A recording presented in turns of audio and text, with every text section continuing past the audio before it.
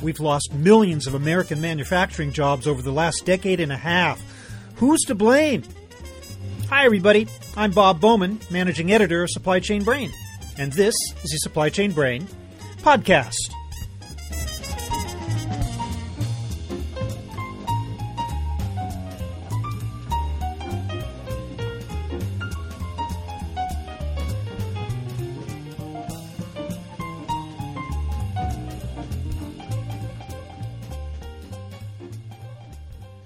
One of the points on which both candidates agreed during the presidential campaign was that American manufacturing jobs had been gutted by overseas production and poorly negotiated trade agreements. That's why the proposed Trans-Pacific Partnership is now moldering in the dustbin, and the fate of the North American Free Trade Agreement is in doubt. Certain facts aren't in dispute. Around 5.5 million U.S. manufacturing jobs have been lost since 2000. But the reason for that trend is anything but clear. My guest today says that trade isn't the main culprit. He is Michael Hicks, a professor of economics and director of the Center for Business and Economic Research at Ball State University. According to a study by the center, the real reason for most job losses is increased worker productivity, not trade. Other factors include automation and more efficient supply chains. And it turns out that manufacturing output in the U.S. is higher today than it's ever been. But what do we say to those workers who have lost well-paying jobs? And what's the future look like for the American worker? Here is my conversation with Michael Hicks.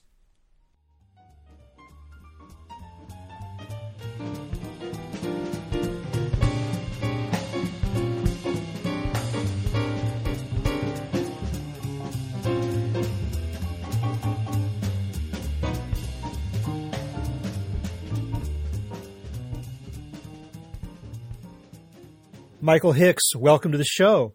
Good to be with you. According to President Trump's website, citing research from the Economic Policy Institute, the U.S. has lost nearly a third of its manufacturing jobs since NAFTA came into effect in 1994, and 50,000 factories since China joined the WTO, the World Trade Organization. Other statistics show that 5.6 million manufacturing jobs have been lost in the United States between 2000 and 2010. Yet I believe you don't believe that those are primarily the cause of trade or offshoring. Could you tell me, what is your perception on those job losses? Well, sure. I'll start out by saying all those data are correct. We've lost 5.5 million jobs since about 2000 in manufacturing. About 7.2 since the peak annual manufacturing employment in 1979.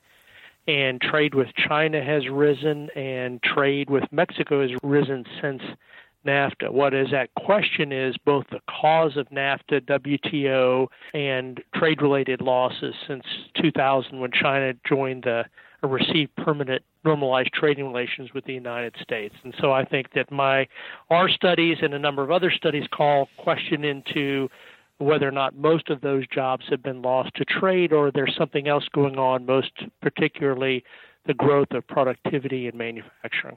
In fact, you state, I believe, tell me if this is correct, 85% of those job losses can be attributed not to trade, but to automation and technological change. Is that accurate? Our study that looked at manufacturing employment between 2000 and 2010 concluded that roughly 88% of jobs, give or take 5% either way, were due to job losses, which were high, about 5.5 million jobs, were due to increased productivity of manufacturing workers over that time period. That is just, again, 2000 to 2010. There are other studies that come up with similar numbers looking at 1999 to 2013, which was a peak of a pre-recession period in 1999 to a sort of manufacturing recovery, which had occurred by 2013.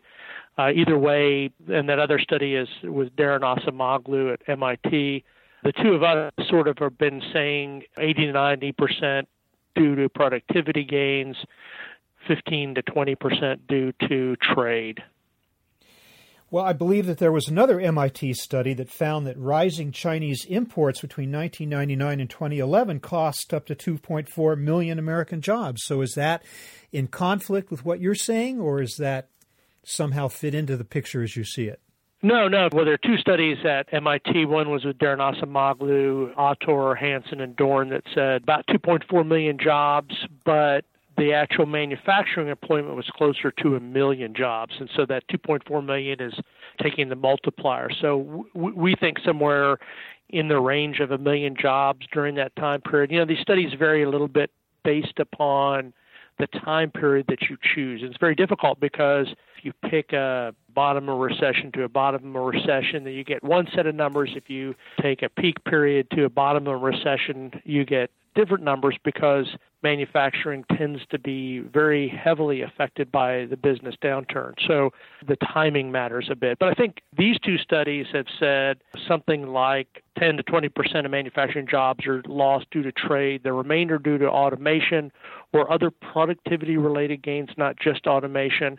We'll talk about supply chains and other factory-level effects later. But there are also studies that say, gosh, you know, the data on productivity is misstated a little bit. Maybe it's 25% of manufacturing jobs are lost due to trade. There are other studies that suggest that the trade pressure on manufacturers may have accelerated the purchase of automated equipment, technology, and more lean factories. And so in that way, trade had an indirect effect on this. But there's nobody out there other than a think tank like EPI, the think tank that supported Bernie Sanders, by the way, that really says anything more than about half the job losses are due to trade. So it ranges from a low of single-digit percents by some older studies all the way up to half, depending on how you indict the role of trade, either directly through import substitution or indirectly by pressuring American businesses to become leaner over the past decade. Your own study is 2 years old, right? Yes. So do you believe anything's happened since then to change the conclusions of it? Well, manufacturing employment continued to rise. Our study is published in summer of 2015 using data that ended about 2013. So between 2013 to roughly middle of 2015, middle or the end of 2015, manufacturing employment continued to rise. Manufacturing production in the United States peaked in 2015. We have good data on gross domestic product when you adjust for inflation. So the point that American manufacturing workers made more in 2015 than any previous year in history is certainly true. We don't have data yet for 2016 on manufacturing GDP, but little hints like automobile manufacturing peaked, and we count cars in December, and we do a good monthly counting of cars and that sort of thing. So we have some evidence that things were better. But basically, two dynamics continue to occur. Trade continues to matter an awful lot. Americans are buying more manufactured goods, but spending a smaller share of their income on manufacturing goods.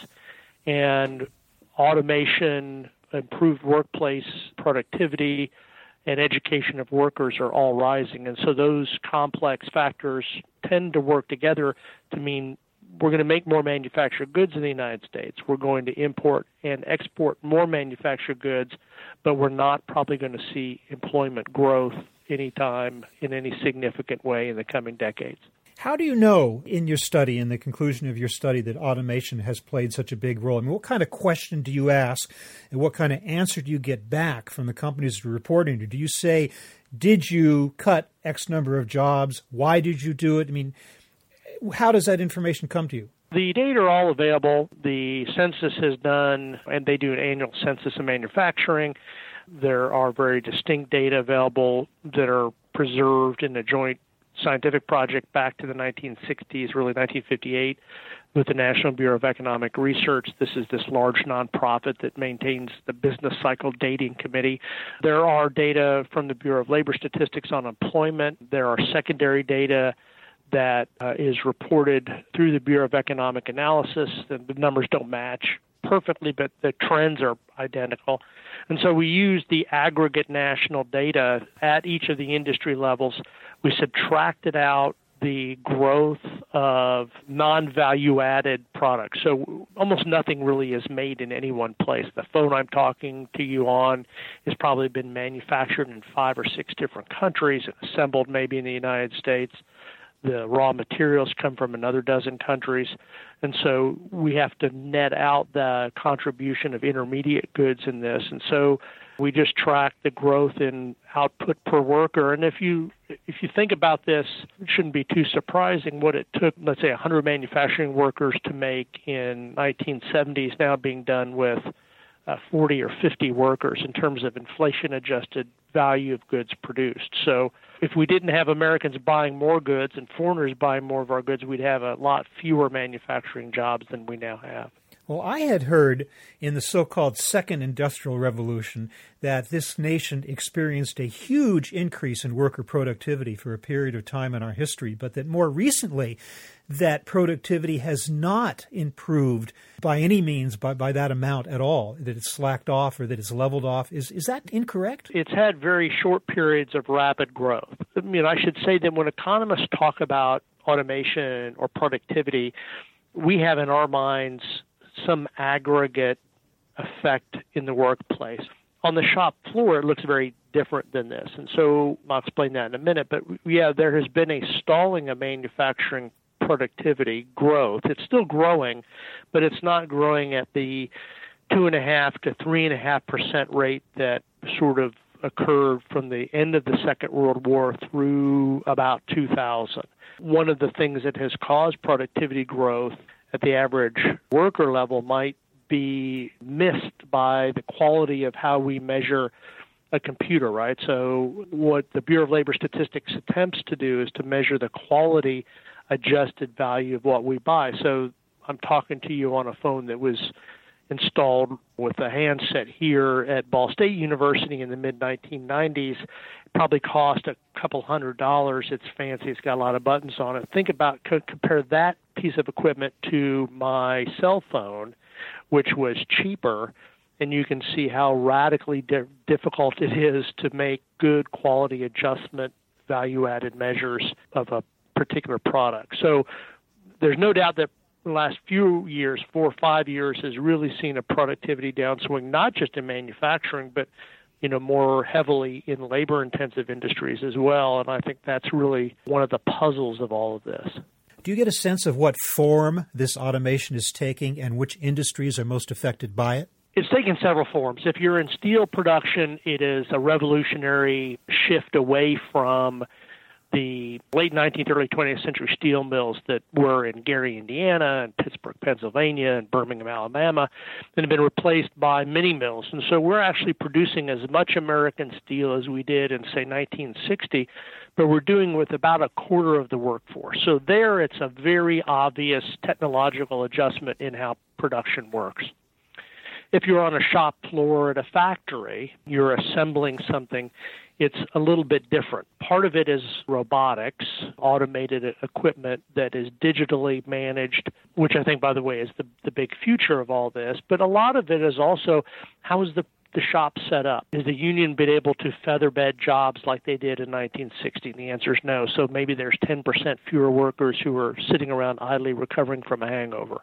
And at the same time, the warehouse facility, instead of being having your workstation restocked by a lot of people who know where the products are in a large warehouse, maybe it's being restocked by conveyor belt, by an automated trolley, or by artificial intelligence in a small truck that moves in and out of the warehouse. And so that's very different. And then if you go to a big processing plant like for food, or a warehouse at Amazon.com, which isn't strictly manufacturing, but you can see where this is going, there may be no people in the back. The tomatoes come in, they are unloaded at the facility, they are sorted automatically by machine, by size.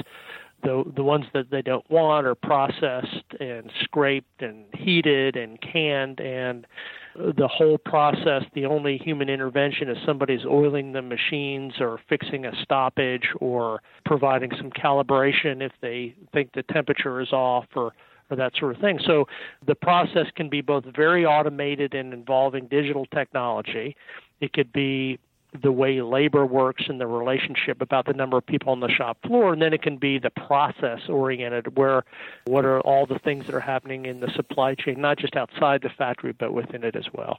What has been the impact on wages?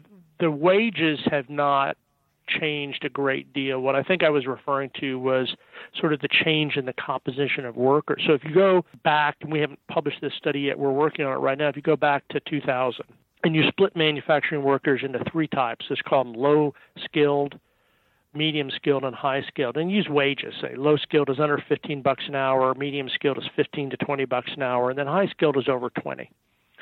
And you look at the number of people in those occupations using that as the measure in 2000, what you see is that those occupations that were low-skilled in 2000 now have 40% fewer employees in them. So they got devastated by the Great Recession, by permanent normalized trade relation with China, by NAFTA, whatever you want, those are gone in big numbers. If you look at the middle-skilled jobs, they're down about 14%. So the occupations that were paying between $15 and $20 an hour back in 2000 are about 15% down. And then if you look at those occupations that were high-skilled in 2000, they're up about 375%. They went from only 250,000 to over 1.5 million jobs. And so 1.1 million jobs. So that change is exactly what the economic models that talk about trade and automation would suggest, because the United States is heavily endowed with high-skilled, high-wage workers. They have a $110,000 high school diploma underneath their belt typically, although by 2007, half of all manufacturing workers had actually been to college. They have a lot of public capital. So we're going to have a comparative advantage in the very high-skilled, highly productive jobs, and we're going to have a comparative disadvantage in assembly operations, low value-added agriculture, those sorts of things. And that's where the job losses have been clustered. So it's not just manufacturing jobs that have been lost, it's a big transfer. And I would argue that most of those high-wage manufacturing workers were not employed in manufacturing at the start of 2000. We didn't see a big retooling of workers. What we saw is people leaving college after a couple of years at technical college, or getting a bachelor's degree and going into manufacturing, while the high school-related jobs just went away. Well, I'm hearing that that we are experiencing a shortage of highly skilled workers in some manufacturing sectors. Is that true?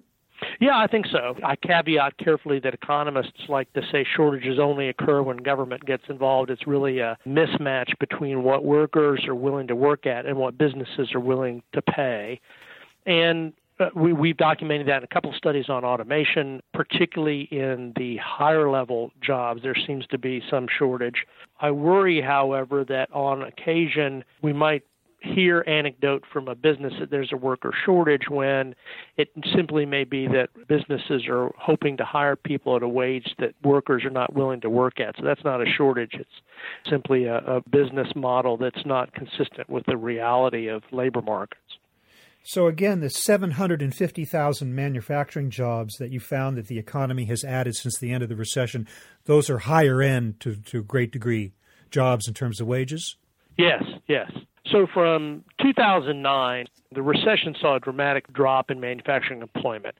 And even when employment didn't drop, it effectively did. We didn't make any cars in the summer of 2009, even though the big auto dealers continued to employ people and pay them to clean up the shop and those sorts of things. And so the recovery since then has been one that's marked by a very different type of manufacturing worker.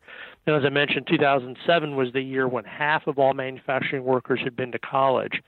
And so the growth in the educational attainment of manufacturing workers had been profound. There had been no growth in high school graduates or less. In fact, the U.S. hasn't created a job for somebody with a high school diploma, a net job for a high school diploma or less since the early 90s. And so we've seen a sharp increase in demand for higher skilled workers in manufacturing. Usually think about a 2-year degree or something close to that, or a bachelor's degree in an engineering or technology-related discipline is the typical new manufacturing worker today. And I think that trend is accelerating, although I'm not sure it's always going to be that way. So you say that the U.S. manufacturing base is not in decline. Cold comfort to the people who have actually lost jobs. What do we say to them? Right. Yeah. I mean, that's the fact. The simple raw fact is that manufacturing output in the United States is higher than it's ever been. That manufacturing employment is lower than it was when I was in high school in the late 1970s. And so it is significantly lower, a third lower than it was in the late 1970s. And so if you are a worker, and I would say also workers around workers who have lost jobs in manufacturing, that's very difficult. And one of the some of the authors of the MIT study I mentioned, David Autor and others, have recently looked at the polarization of voting areas, and they found this very strong correlation between loss of manufacturing jobs that were exposed to trade and support for either Bernie Sanders or Donald Trump, who were both seen as rather extreme figures on the trade issue. So it's certainly carrying over into the way public policy is being developed in voting patterns. And if you live in Muncie, Indiana, or Kokomo, or anywhere else in the Midwest that has really been clobbered, it's evident every day you drive home from work. The inevitable conclusion of what you're saying has to be that protectionism is not going to solve our nation's problems, economically or in the manufacturing sector. Right. And, well, I'm a professor, so I'll caveat everything. I do think there's room for better trade deals. I do not think that, for example, when the president argues that he needs to have better deals with China or Mexico, bilateral trade deals are probably the route of the future. And the reason for this is that multilateral trade deals sound really good. They sound really cool.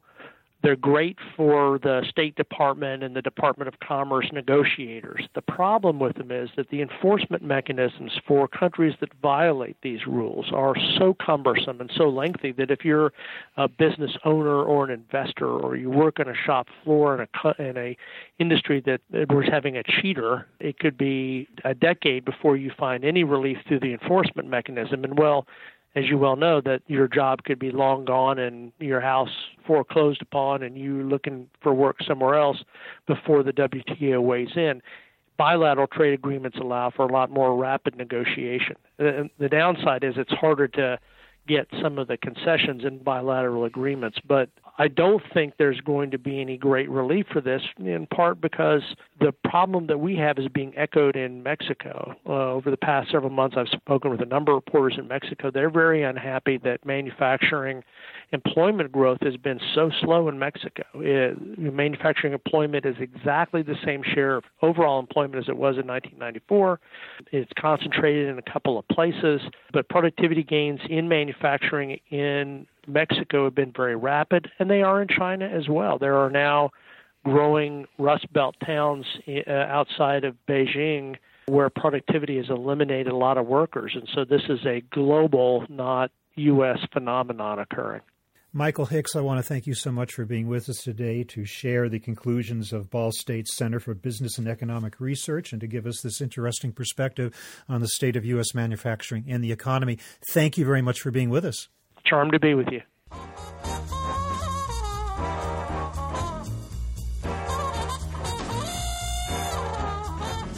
That was my conversation with Michael Hicks of Ball State University, talking about the reasons behind lost manufacturing jobs in the U.S.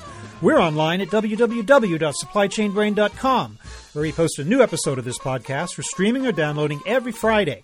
You can also read my Think Tank blog, watch thousands of videos, and access all of our other content, including the digital edition of our magazine.